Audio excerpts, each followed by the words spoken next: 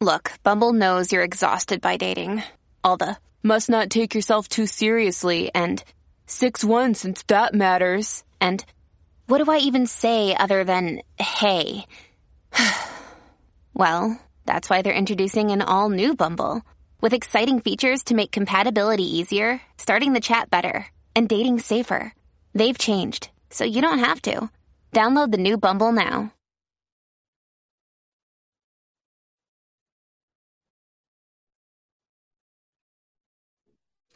Hello and welcome to the Addicts Anonymous podcast. I'm your host, Jamar. Today's episode 181. We're going to be interviewing Brenda. How you doing, Brenda? I'm great, Jim. How are you? Thanks for having me. I'm doing well, and yeah, I'm excited to have you on. I just noticed it. It's a pretty necklace. The blue stands out. Oh, thank you. Yeah. Jewelry is like a story in itself. It all has a story, you know? Okay. There you go. So let's get started. As we were talking about beforehand, my first question is, tell me about your childhood and growing up. Um, my childhood growing up, it's a little spotty. I think that from what I've done in my own recovery and research, that's pretty common for childhood trauma. I can remember my parents going through a nasty divorce. I can remember How old were you during the divorce? I was 5, and it was about that time where my father had started an affair with someone that lived in our apartment complex. He had a habit of always making me his accomplice. I'm an only child of my parents, although my father has several other children before and since. So my mother was an alcoholic. Do you talk to your father's other children, your brothers and sisters? Not when I was older, a little bit, but not. It was you'll see. My Okay. family's a little weird. So my mom would leave a lot at the time. You know, I was little. I didn't know. I don't know what I thought. I thought she was an alcoholic because that's what I was told, because I went to a lot of meetings with her. And to be quite honest, I was very afraid of her. She was very violent when she drank. And the sorry. the So the divorce went through. It was the 80s. Things, when I think about it now, I'm actually kind of shocked at the way it went. You know, I was told to stand up in front of the judge and say, you know, I don't want to live with my mother because she was an alcoholic. Like who at 5 even knows what that is technically? I mean, I guess I did from the meetings and what I saw growing up. But so I did that, and I got to live with my father for about a year. Did you want to live with your father? I'm sorry? Did you want to live with your father? Or I did want to live with my father. I was Okay. a spoiled daddy's little girl. But, in hindsight, he basically used me to hurt my mother. I couldn't understand mental illness or addiction or any of that at the time when I was young. So to me, she was just this scary person who, when she drank, was very violent. And so we were living together, and I thought things were going quite well, but something happened where my father had to claim bankruptcy. And then the next thing you know, like, I'm being dropped off to live with this woman who I've been told is terrible. It was rough. It was 3 schools Was it in a family? Was it when they said you dropped? You said they dropped you off with who? Like a my family dad friend? left me with my mother. He said he had to claim bankruptcy and could no longer keep me, and I had to go live with my mother. Okay. So in that year, I lived with my mother. We lived with my grandparents, my maternal grandparents, and then my parents decided to get back together. This was when I was in 3rd grade, and by the time I was in 4th grade, she had taken her own life. And then not allowed to see my maternal grandparents for years. So I was like 18, and then I could, it was a lot of old school Italian toxicity, blaming, things that just people did that may not have been so healthy. But I mean, I was just a kid, so you're kind of at the mercy of your adults. So I lived with my dad, and by the time I was 13, I was definitely not, I was like going out with my best friend's older brother who was 18. I had drank a few times, smoked a little pot, nothing major, but my dad's grip around my throat was like, you're not allowed to leave the house. You're not allowed to talk on the phone. He started driving me to and from school when he found out I had a boyfriend. Now, this is I'm 13. I hadn't, that I'm aware of, received any help for what had happened growing up, and then, having to stay living in that apartment where it was the last time I saw my mother. I had a lot of hate and a lot of anger. When people would say, "Oh, I'm sorry that your mom died," I'd just say, "Well, that's okay. I hated her." And I kept that till I was like 35. So, was it something I you ran away just from said, or did what? you think That that's just something you? that's that's what I used to respond and say as a kid. That's okay. I hated her. That was my child way, like, again, as I said before, there was no like therapy. There was no talk of childhood trauma. It was just, I don't know, just carry on. And so by 13, when all of that started with my dad and the tightening around, it just got too much. And I ran away from home with my best friend's older brother, who was 18. At that point, once I got caught, my dad didn't want me back again. So I went to live with a family friend who knew both of my parents from where we all lived when I was born, which was in Chelsea Ridge. It was in Dutchess County. But so she took me in. She was very strict. I had my first boyfriend. We drank, as I grew up upstate New York. We went to parties on the weekends. We had drinks. I did have an older boyfriend again. How much older? He graduated high school he was a senior when I was a freshman. Now, I did have other little boyfriends in between, but I spent almost my entire high school with. Like, I didn't break up with him until before I became a senior. So he was a little abusive, and, he would drive all the way to pick me up for school, to make sure I wasn't wearing this or that. I don't blame him as an adult. I don't blame him for, we all carry on the toxic traits that we are gifted at birth. Unfortunately, I don't have blame for any of that. He's also like the first person that ever like gave me cocaine and LSD. And it wasn't something that became like something I did, it was just random. He definitely drank a lot. Abusive? You said he was abusive. Well, he would just not, there were some violent instances physically. And then, driving to pick your girlfriend up for high school just so that you can monitor what she is wearing is not really, that's abusive, to tell her she can't wear a skirt. I remember a really violent fight over a pair of stretchy leggings, that I bought like on my break at work or something. And I don't know. So by the time I was a senior in high school, I didn't want to deal with it anymore. And I started seeing someone in my own grade who also could be a little handsy. It seemed that the abusiveness was always there in the background. Always. It was always there. And I didn't think, you have to realize it's like 1992, the year I graduate high school. People don't talk about these things. Your friends know about it, but nobody really made it's not like it is now. Okay, let's just put it like about what, the abuse?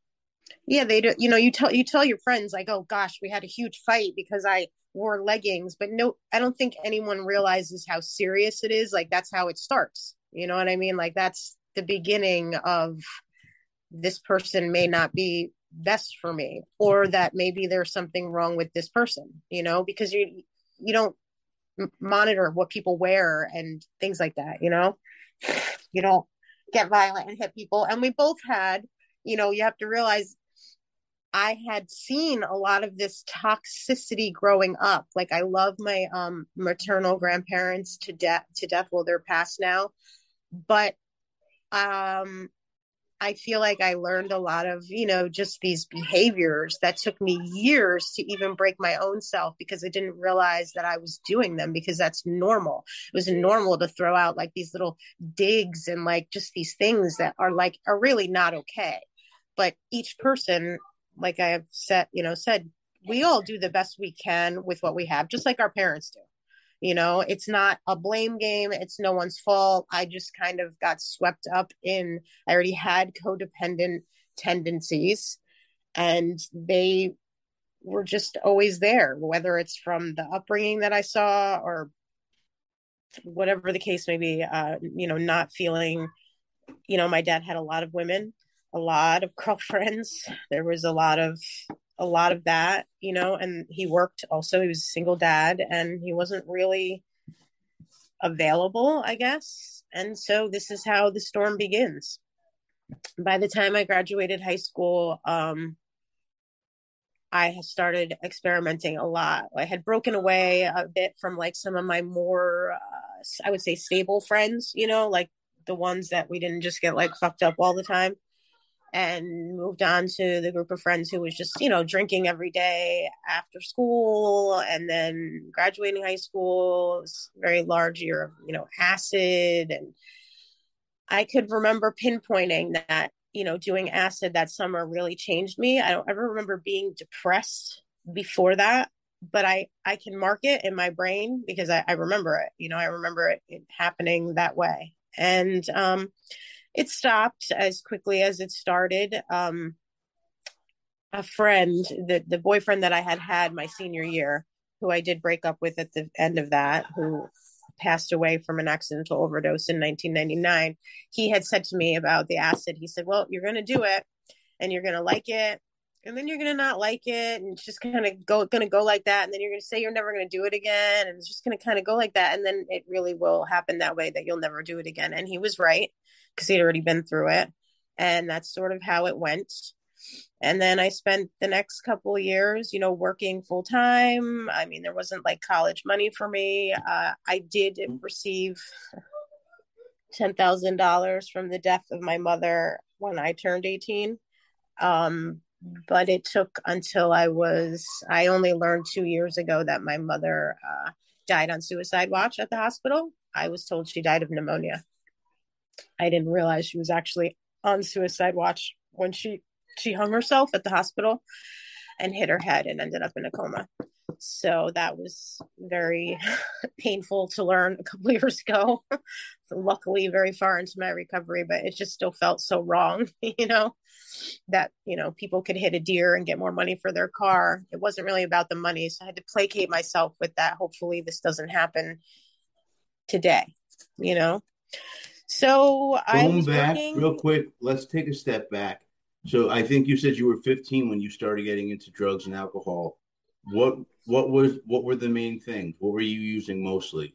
It was mostly like just keg parties after school, So on the drinking. weekends, drinking a little bit of pot, although not much. Cause I remember, after getting caught and having to move to the new school, I was pretty against that. I broke up with someone for the fact that they smoked pot, which always makes that person laugh to this day because the older person that I decided to date instead was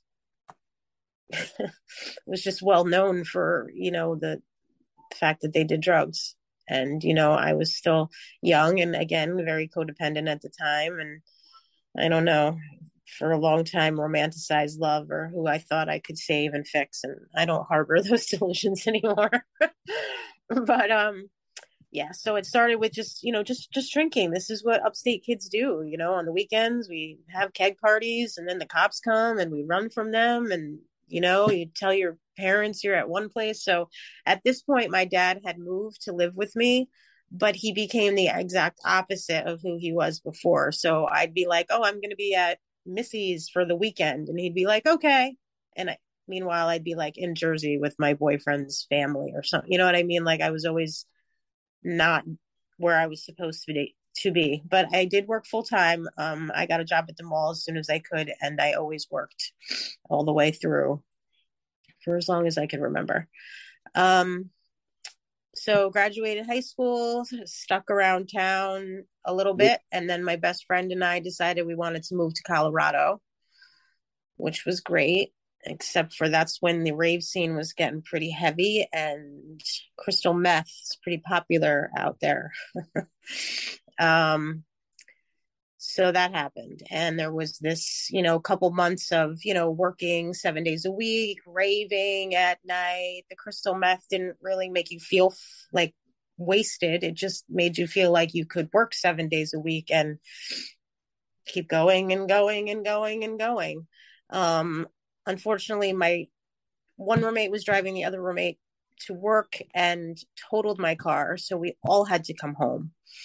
And at that point, I took a step back from anyone that I was connected to from my hometown, spent a few months in my dad's house crying my eyes out, and which I assume now are the after effects of doing crystal meth for a few months in a row. And I reached out to a friend who was in my circle of friends, but never drank and did drugs. My dad had gotten married for the first time after all of these years. And her children were living in the house. It was a very small apartment. My dad was not kind to those children, and I couldn't be there. I just couldn't. It was an awful feeling. And that friend, my friend Michelle's family, was nice enough to take me into their house so that I didn't have to, be a part of that. It was really hard to see. And then I felt bad because I wasn't treated like that. You have to realize your dad didn't care you were living somewhere else? No, I only went back because of the car crashing thing, and I was 20 at this point. Okay. So he had gotten remarried, and two of her youngest kids were living in the apartment with them. And his treatment towards them, in my opinion, was unacceptable. It used to make me cry, and I felt bad, and I moved with a friend and her family. We had our plan to move to New Paltz. She was going to be going to college there. Another friend of mine was as well, and I had a job at the diner there. So we all rented a house, and sometimes I laugh because I'll be like, I left like my hometown. Like I wanted to get away from the people at home that were doing all of these drugs, and I moved to New Paltz of all places. But it was a good experience. And is that known to be a drug scene? New Paltz, New York? Oh yeah. Yeah. Oh, it's in New York? It's New Paltz. It's New Paltz, New York. Doesn't everyone know it? No, I've never heard of it. And I'm from New Jersey. That's why I was saying. Yeah, it's like 90 miles north of Manhattan. It's a college town. It's a college town. I mean, what college town isn't a drug town, right? This is true. So, I don't know. Things were, I would say that I was definitely in my early stages of alcoholism, but didn't really realize it. I was a young girl, 21 years old, going out, having fun. It started out like 1 or 2 nights a week. And then there was I remember there was just a reason to be out every night. Mondays was like free this, and Wednesdays was like 70s night. And, it just kind of escalated up. And then I was single for most of this time because after the last, I just needed to be single. I had spent most of my life in a relationship with somebody, usually treating me like less than or not so nice, So this is when my first date rape happened. It was not a violent rape. So for years, I guess you tell yourself it's okay, that you deserve it. You shouldn't have gone home with this person. It's the first time I ever went home with someone and I said no, and they were not listening to me. And I remember this decision in my head, and I guarantee you my ex roommate remembers it too, because I remember thinking like, well, this is going to happen anyway. He's not stopping. I've said no. I might as well not even be talking here. And it was like a choice, like you just go with it. because if you don't go with it, it's happening anyway. So that Had he happened. threatened you? Had he threatened Nope, you? nope, no. So And I would say that, this is just the thing that happens. Unfortunately, too much. I don't think just because somebody goes home with someone afterwards, that means that gives the other person a right to do whatever it is they want. And plus, no means no. But that's just not how it was in the 90s. It just wasn't that way. So now guilt and shame is like starting to build up. And then I meet this guy who tells me that he's in recovery from heroin. Now you have to realize I'm still totally like a codependent at this point. I still believe with all of my heart I can save these men if I just love them to death. Well, that wasn't true. He wasn't actually really in recovery at all, and he was very abusive, and he told me that if I sold my car and quit my job and we moved to his grandmother's house in Florida, that he would stay sober. And I said, okay, okay. And within a week, he was, dragging me by my hair back to New York to get his drugs. And I got another job at a diner, and his parents helped us get a place. And then every day I would come home and he would take the money to get high. And after a couple months, or it may not have even been a couple months, I was like, hey, I want to try that. And I had gotten high. I had been shot up one time. Before this, I got very violently ill. Honestly, I can't even believe I ever did it again. It was a terrible experience. But in any case, a couple years later now, I think I'm about 22, 23 at this time. I'm like, well, I want to try that. So it happened very quickly that I remember doing it for it was either 3 or 5 nights in a row, and then waking up and not feeling so well. And then I had an opportunity where someone told me I could stay with them in Florida. So I picked up, I went to detox for 3 days or 5 days. My best friend bought me a one-way ticket to Delray Beach, Florida, and that was it. I didn't use heroin again for a long time.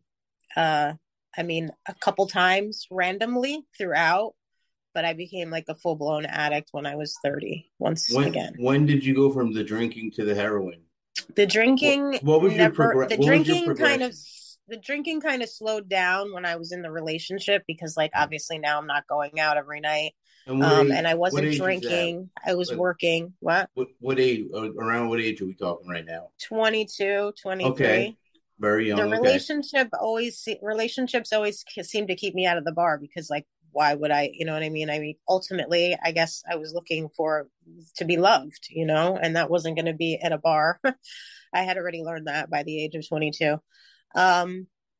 So I moved to Florida, and I didn't do heroin for a long, long time. I was working. It was 2 years, because I would come home to New York for the summertime. And when I was 23, my friend came to visit me from Vegas, and we went out to this bar that I used to go to every night, because it was the only night. Now I'm living in Florida. Okay. So I'm not doing heroin anymore, but I'm working in a restaurant and everybody drinks after work. This is South Florida. Okay. This is how it is. So, my friend came to visit for New Year's, and, we went out to this bar that was the only 5 a.m. Most of the bars close at 2, but each area has one bar that's open till 6. So we used to go to this bar called the Ugly Mug. And, it's the same bartenders all the time. You go to the same place every day. You just know them. You're not sleeping with them. They're kind of your friends, but not really. You know what I mean? They're your bartenders. It is what it is. I don't remember anything. Except for my friend that was with me said that we disappeared, myself and this bartender, and apparently he had sex with me. I don't have any recollection of it whatsoever to this day, not even a little snippet of a thrust. And shortly after that, I found out I was pregnant, and I had only been sleeping with one person prior, but we always used protection, and that was it. I was like, I'm pregnant, and I moved back to New York on my own to stay with my maternal grandparents. And how old are you at this point? 23. So So it's about a year. my daughter was, yeah, born when I was 24. You've been through a So, lot by such a young age. and I'm 48 now. So how much worse do you think it gets? And It doesn't get better, my friend. It does, you right? had quit heroin, but you quit heroin while you were pregnant? I was already off the heroin for a couple years. The Okay. heroin stopped immediately. I never did heroin in Florida. I left here from detox, went to Florida, and the heroin never started. The drinking started. I met someone and we moved in together right away. We both worked really freaking hard. We had a lot of fun. Work week in Florida is 6 days a week. So on our one day off a week, we would go to the Keys, or we drank. We drank a lot, like a lot. And that's what we did. I don't know. We had a lot of fun. I mean, I know that's not the proper way to have fun, but when you're 22 and 23 years old, that's just how it was, and you felt like if you were working hard, why not? I was always had to pay my own bills and things like that. And that was, work is something that I've always had a good work ethic. And I felt like if I was paying my bills, why not? And I always like to enjoy my life. That's a Let's just put very it like common that. thing. I did the same thing where I said, I make money. I'm one of the best salesmen where I work, etc. Obviously, I don't have a problem. So for some reason, It's we tie our jobs into so much as if we're sober or not. Oh yeah, I know a lot of people, especially with the alcohol, that struggle because I work hard, especially some of these like real manual labor type friends I have. Yeah, I mean, they're working their asses off. You're supporting your whole family. You're doing all of the things right. Why can't I have that drink? Well, because once you start getting DWIs and things like that, then it becomes a problem. yeah.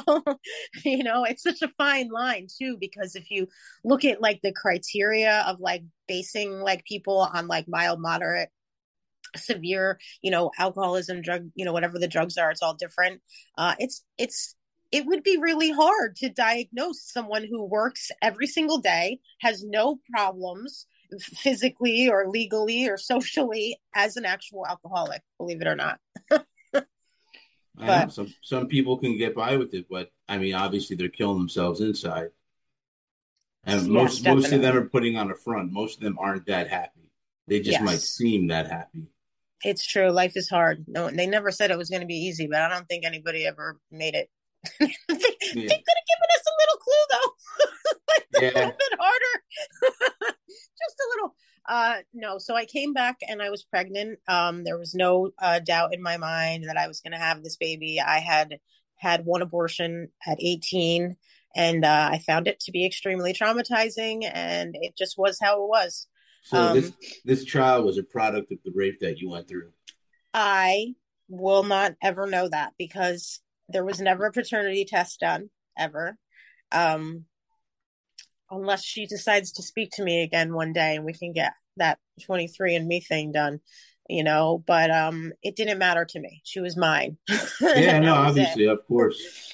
But my grandparents' house was extremely dilapidated. It was not really fit for a child. I was working full time at a restaurant, and my dad and his lovely wife swooped in and said, "Oh, we'll take her for a little while and, get on your feet." Well, that turned into a fight of me having to literally get my daughter back.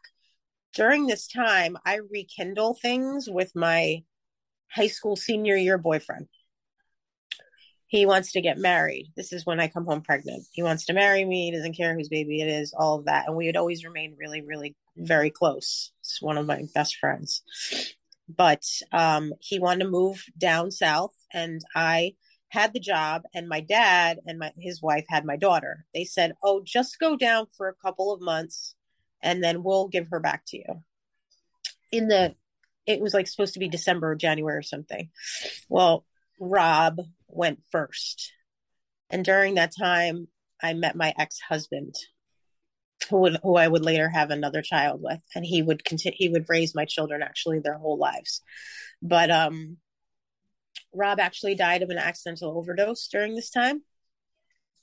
And it was the first, you would think that the death of my mother would be the first hardest thing for me.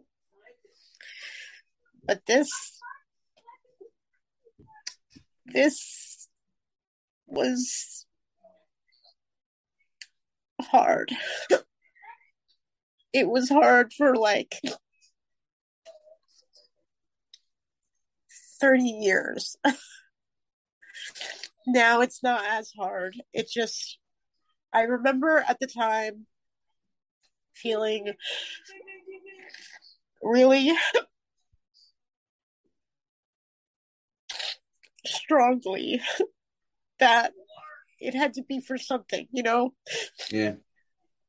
I felt like I had to change everything. I can't ever drink again. I'm never going to do drugs again. I'm going to do everything right. I'm going to be this perfect mom because it has to be for something. And I did okay at it for a little bit. I married David. I got my daughter back. We got pregnant with my oldest son pretty shortly after. So by the time now I'm 25 and married, and I have 2 kids, and my oldest son was he cried a lot, and I had a really hard time. I went back to work. I worked in restaurants like my whole life. Went back to work when he was 4 weeks old just to get out of the house. And I started telling my husband that I wasn't happy. You know, can we work on this? And, you know, whatever the case. I mean, it's not his fault. It is what it is. I went back to work 4 weeks in, and I started drinking again, not coming home. I mean, I would come home like right before he had to to go to work, to his like actual real job as like a math actuary. I tried the best I could. I remember feeling like I felt like somebody like plopped me in this position. It was like, go. Except for I had like absolutely no, and I'm not using it as an excuse. I remember it vividly, and now I understand it. Now that I've been in recovery for so long, that I really didn't know what I was doing, because I had never been a part of like a 2-person family, or really a family. Like I just didn't. I was an only child.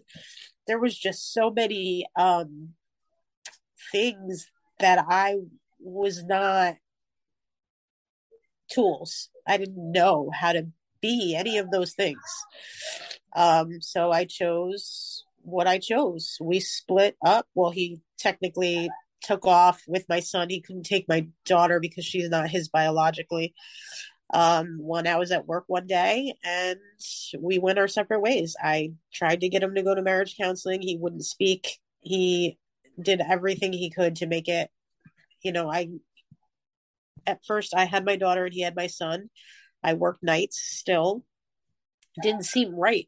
It seemed silly that she should be going to a babysitter at night, because that wasn't going to change anytime soon. I was a waitress, bartender, lifer person. This is what my career was. And there's no day job, you know what I mean, where you're going to make a couple $100 during the day in New Paltz, New York. And I had that job, but it was night. So I let her go be with him, and he got married again really quickly and made it a little difficult. He used to let me see the kids every week at my own expense. During this time, I got involved in a relationship with someone that was much younger than me and started doing a lot of cocaine with the drinking. And that's it. Everything went to hell. I lost the good job. I lost the good job. I was still seeing my kids once a week, gave up my apartment, followed this idiot to New York City, got a place in Brooklyn, struggled to find a job for a couple years because I didn't have New York City experience. And then, so he was a little abusive. He used to cheat a lot. He was one of those, like, you know, just so you know, we're never going to be like really together, you know. Years are going by and he's still, right, I love you so much, don't leave me. Every time I would start to leave, he would always, but there was a lot of cheating. And because of what I felt I had done to destroy my marriage and family, I took that shit, all of it. I was like, I deserve it. This is my karma, and I'm gonna take it, and I'm gonna keep taking it. I have no idea why. So there's a lot of drinking, and then the cocaine that went on for like a couple years. It was bad, you know.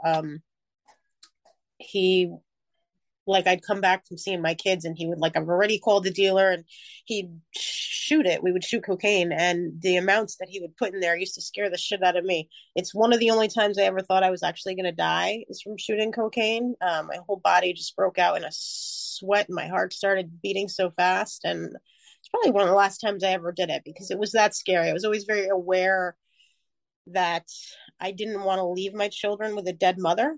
I felt that I was not a good mother, and but that's a very far cry from like knowing that they could call me if and when they had these questions, you know, that I clearly was never going to have answered for myself. So you had switched to using a needle. Yep, yep, yep. Well, What made you decide I to make used the that needle. switch? I used the needle with the heroin in my in my early 20s. So I was Okay. already used to the needle. And I don't know why we decided to shoot the cocaine. I can't remember if the heroin had already started, but somehow, somewhere along the line, because I remember it as like this specific day in my brain where I picked up the phone. I knew something wasn't right. I could always tell. He was always cheating on me. And I guess he had been carrying on this relationship for like a couple months, all while I'm like living in his apartment, basically. Well, we call it living, but really it's every time my mom comes over, you have to hide on the roof. So after like being in a relationship like that for years and years, which is basically like someone telling you every single day you're a piece of shit, you're not good enough to even be seen. It takes its toll. Um, but I remember standing on the corner of 14th and 7th and calling my friend who had been like a lifelong heroin addict because I just wanted to die. I did. I wanted to die, but I was like, I can't fucking kill myself. I can't do that to these kids. I have to at least be walking around somewhere, breathing somehow for whatever reason. That was a strong conviction of mine. Um, when I look back now, it's so silly because it's like you're dead anyway, you know. But I understand Yeah. why I felt that way because of what I went through, as a child with my own mother. But But that's amazing that it kept you alive. That's all that matters at that point, is if it was keeping you alive or not. so I called my friend and got some heroin, and that was it. Next thing I know, you've got me and the boyfriend. It was like I feel like it probably started in 2003 or four, the heroin addiction. So it's like very short. Like the cocaine kind of just stopped because like the heroin like took over. But there must have been some overlap there that I just can't remember. You know what I mean? Because I don't know why the needles would they wouldn't have been there if we hadn't been doing the other thing first. So, Yeah. but yeah, I made the call. I got the heroin. I felt better. Managed to hold down a couple of jobs, like I know I was fooling myself, but I could safely say that even now I look at pictures and I'm like, no one would have ever known. I just doled out the needle shots like medicine a couple times a day in the bathroom at work, and I did what I had to do, and I came up to see my kids once a week. We had nowhere to be. My grandparents' house was like completely condemned at this point, so I'd have to pay for my bus ticket up here and then take my kids out to dinner. I'm very behind on child support still. It's disgusting the amount of money that I made. So this goes on for quite a long time. And I did go to detox a few times. They don't let you stay for rehab if you don't have insurance. I can't tell you how many times I've heard things like scholarship and this and that. Well, it never worked out that way for me. I would be begging them, please don't let me leave. Please let me stay. Because I don't sleep during detox. Like, I don't know how people do, but I could never sleep and it would always do me in. After 5-6 days of being awake, I could never handle it. I've quit cold turkey and gone back for the reason of sleep alone. And it wasn't like it is now. They just put you back out on the street. They didn't care. They didn't help you get, whatever it was to get to the next level. I definitely feel like I fell through the cracks in like a really big way. But I don't, all I can do with that now is use my voice and hope that it, gets better, which Did you from try where calling anyone else? what? Did you try calling anyone else or just them? I didn't really, what do you mean? Never mind. Keep going. Keep going. So in 2011, I went to a rehab. I went to a rehab and I met someone and I ended up getting pregnant. And I clearly was not in the shape to be having a baby. I was homeless. The long-term boyfriend's parents had just moved him to Alaska. So he left. I was homeless. I lived with him, and so I was left homeless on the streets of New York City with nowhere to go and no one to call. And so I went to rehab, found out I was pregnant, hooked up with this guy for a little while, who neither one of us had any business even being in a relationship at all. And then and I kept saying to myself, like, I'm not going to. They tell you if you stop using that you're going to lose your baby. You'll have a miscarriage. I was put on the methadone program like 2 weeks before he was born. And I worked like really hard this whole time, like not to develop like an attachment. I'm like, he's going to have to go for adoption. I clearly can't. I mean, now I've, you know what I mean? I've not had the best luck here. My ex-husband has got Maya Matthew. And then he was born and I saw him.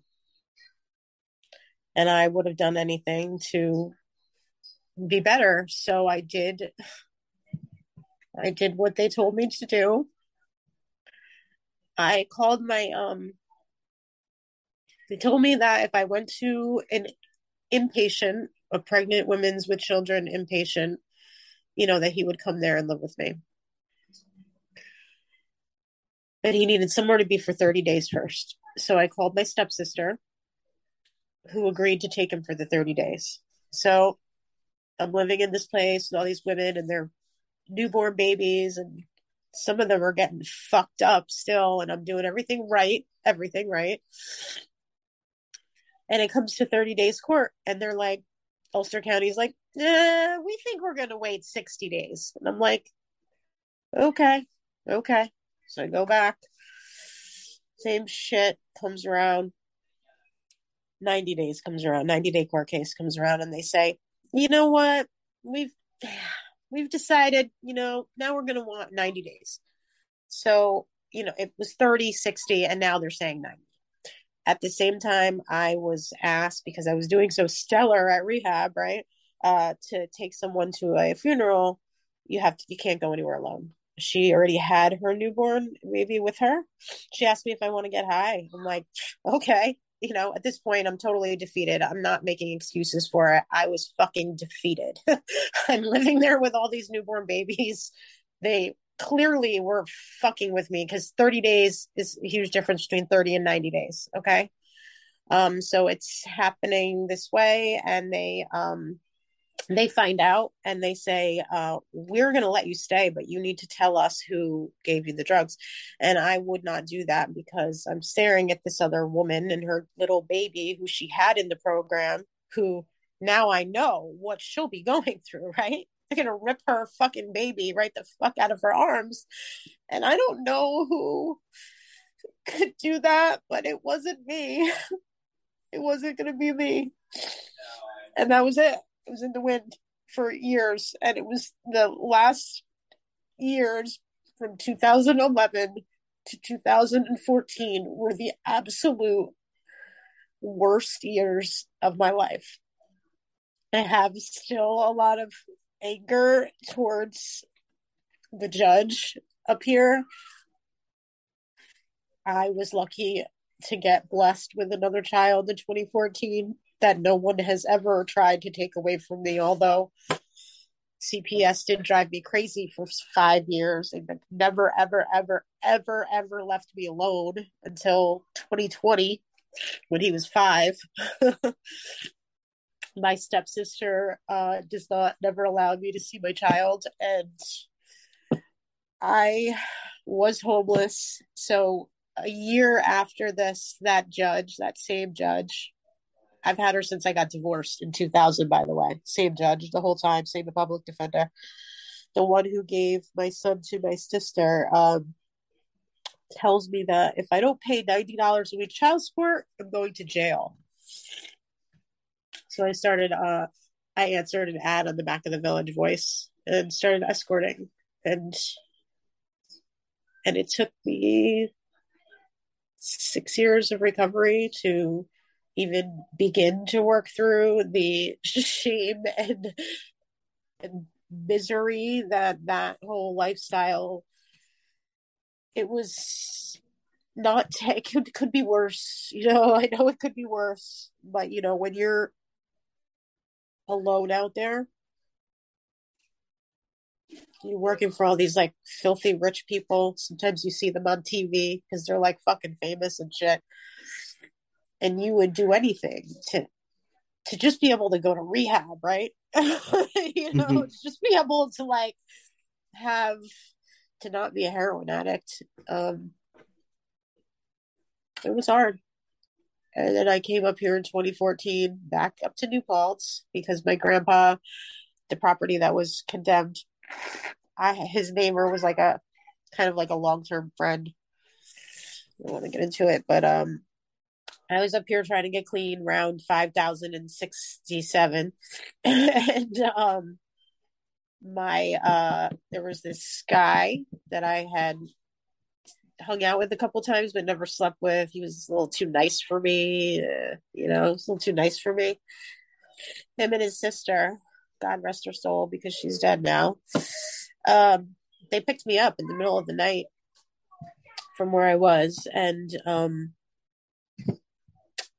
they just kind of like didn't let me leave, and he just sort of like, I like verbal diarrhea, like everything that I had just been through, like the escorting, the Max, the child, all of it. I don't know. And he just loved me anyway. When I tried to leave, I was like, yeah, I think I'm going to go now. He was like, nah, you're not going anywhere.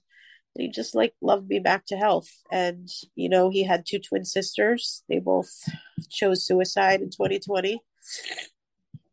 It has not been an easy recovery by any means. No, it doesn't sound like it.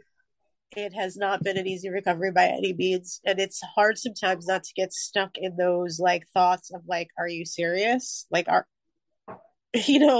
you serious? Because you have to realize that I never recovered from my life, like my childhood. So coming into recovery, and I think like most people think like, oh, I'm going to stop doing this drug, right? That I need to have, or I can't get up out of bed. And that was nothing. That was the easiest part of the recovery. The hardest part was, coming to terms with these things that I did, being able to look in the mirror again. Thank God. That was one thing I always used to say to myself when I was like out there using. I'd say, I gotta be able to look at myself in the mirror at the end of the day, and all those rich clients' houses. I was never like, oh, I think I'm going to steal a bunch of shit. It's just not who I am. It was always going to be me hurting me. And I'm grateful for that. You know what I mean? Because I can look in the mirror. I'm not saying I'm perfect. Of course, I've done silly things, but for the most part, I did everything I could to protect everyone around me, and just took the brunt of it. So it was a lot to get through, and it's still a lot to go through, what is it? So my son's dad, my youngest son's father, had been in an accident in 2011. So he was put on pain pills, and his mother died in 2017. And then that got out of control. So now there's like 2 of us here in recovery. He's been on Suboxone ever since. All that into raising a child, a healthy, happy child at the same time. I don't know. I've been in long-term group therapy since 2014, 2 to 3 times a week. And now I'm just finishing my KSAC school that I wanted to do since I was in high school. So it's not like some new thing for me. I really want to help, domestic violence and sexual trauma survivors. It's passion for me, and it's something that we don't talk about. You know what I mean? Like nobody really talks about it. People are starting to talk about it, but like it's so much more common than anyone wants to believe, and Yeah. it's a lot. So, I just stay positive and do the best I can. I did get to start speaking to my dad again, because his wife sort of kept us, I guess, apart really for like years and years and years and years. Um, it's such a, it's like a really messed up. It's like a Jerry Springer. Her daughter accused my dad of inappropriate touching. I don't know. I was not there. I only can speak for myself, and that never happened to me. And, it's hard for me to connect with my family. I have a large extended family, but I've been absent from them so long. I have an awkwardness about me. I don't feel like I fit in like anywhere. So I just had to, I made my own. I have a really tiny family. It's like me, Jesse, and my son Blaze. My older kids still don't speak to me at all. And that is hard, you know but it is a repercussion of my actions that I got to live with. And give it time. Like they say, time heals all wounds. Things come Hmm. around. If you keep just doing the right thing, things will come around. Yeah, that's what they say. But I do take medication. Not the kind that most people would think, but I appreciate that you know, one thing that we're learning, everyone, right, is that, recovery is not one size fits all. It's different for everybody. Our brains get permanently rewired, damaged, we could say, right? Hmm. Damaged my own brain. And sometimes we need help with that. Sometimes it has to be forever, and not everyone is the same. So what works for one may not work for another. When I would come back from those methadone when I was pregnant with Max, every day I would barf the methadone in the driveway. I used Suboxone to get sober. You give me 2 milligrams of Suboxone, and I look like I just shot up 15 bags. You know what I mean? Like everyone is different. I think that pain is a bitch, and I do believe that people should have access to the things that they need. It's not always about want. Sometimes it is about need. And I don't know if you've taken a look around, but a lot of lives are lost still every day with suicide and drug overdose. And it's really sad. So I appreciate what you're doing, um, because unless the stories are heard, nothing ever changes. Exactly. People need to hear our stories. Mm-hmm. That's the name of a book. I wrote a book that's going to be out in a month or two, and the name of it is Addicts Anonymous: Our Stories. Because the second half of the book is just like the AA book, where it's people's it's a collection of stories. Nice.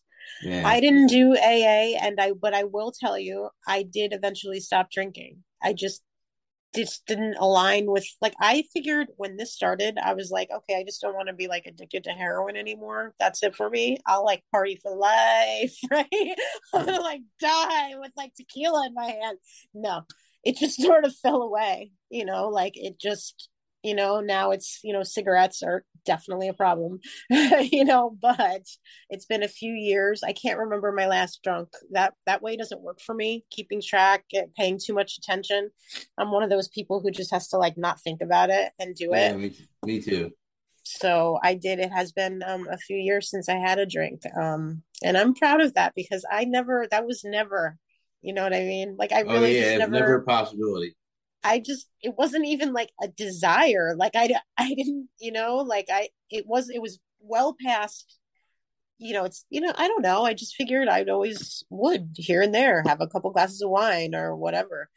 But then after so much recovering goes by, and then being in these groups and hearing these stories, and then learning the science, and then the liver thing, I contracted hep C from using, and when my liver started to go, it was eye opening. I don't think anyone realizes what happens when that happens. And I was lucky to get the treatment, but because of that, I will never drink again, because I felt like I was dying, and I would never want to, you know, disrespect just the fact that I was even able to get the treatment, because they didn't want to give it to me before they made me wait till I was like sick.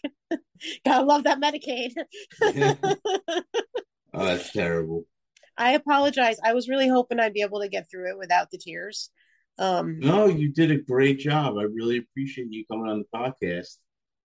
Let Thank me you. ask you one last question. Mm-hmm. Do you have advice for people watching and listening? The best thing I can say is that the power is inside of you.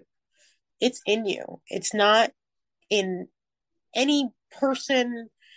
It's not even really like in any book, although reading the books helps. Mindfulness, prayer, whatever it is that it helped me to learn about myself, to learn about the why perhaps I had, some of these statistics, like people that are abandoned by their parents, a lot of times tend to abandon children because they don't know another way. So the more I educated myself about my own self, the healthier and the more clear things became. And then the shame and all of that started to drift away.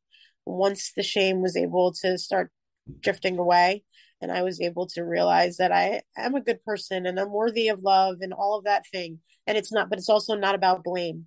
You take accountability for it.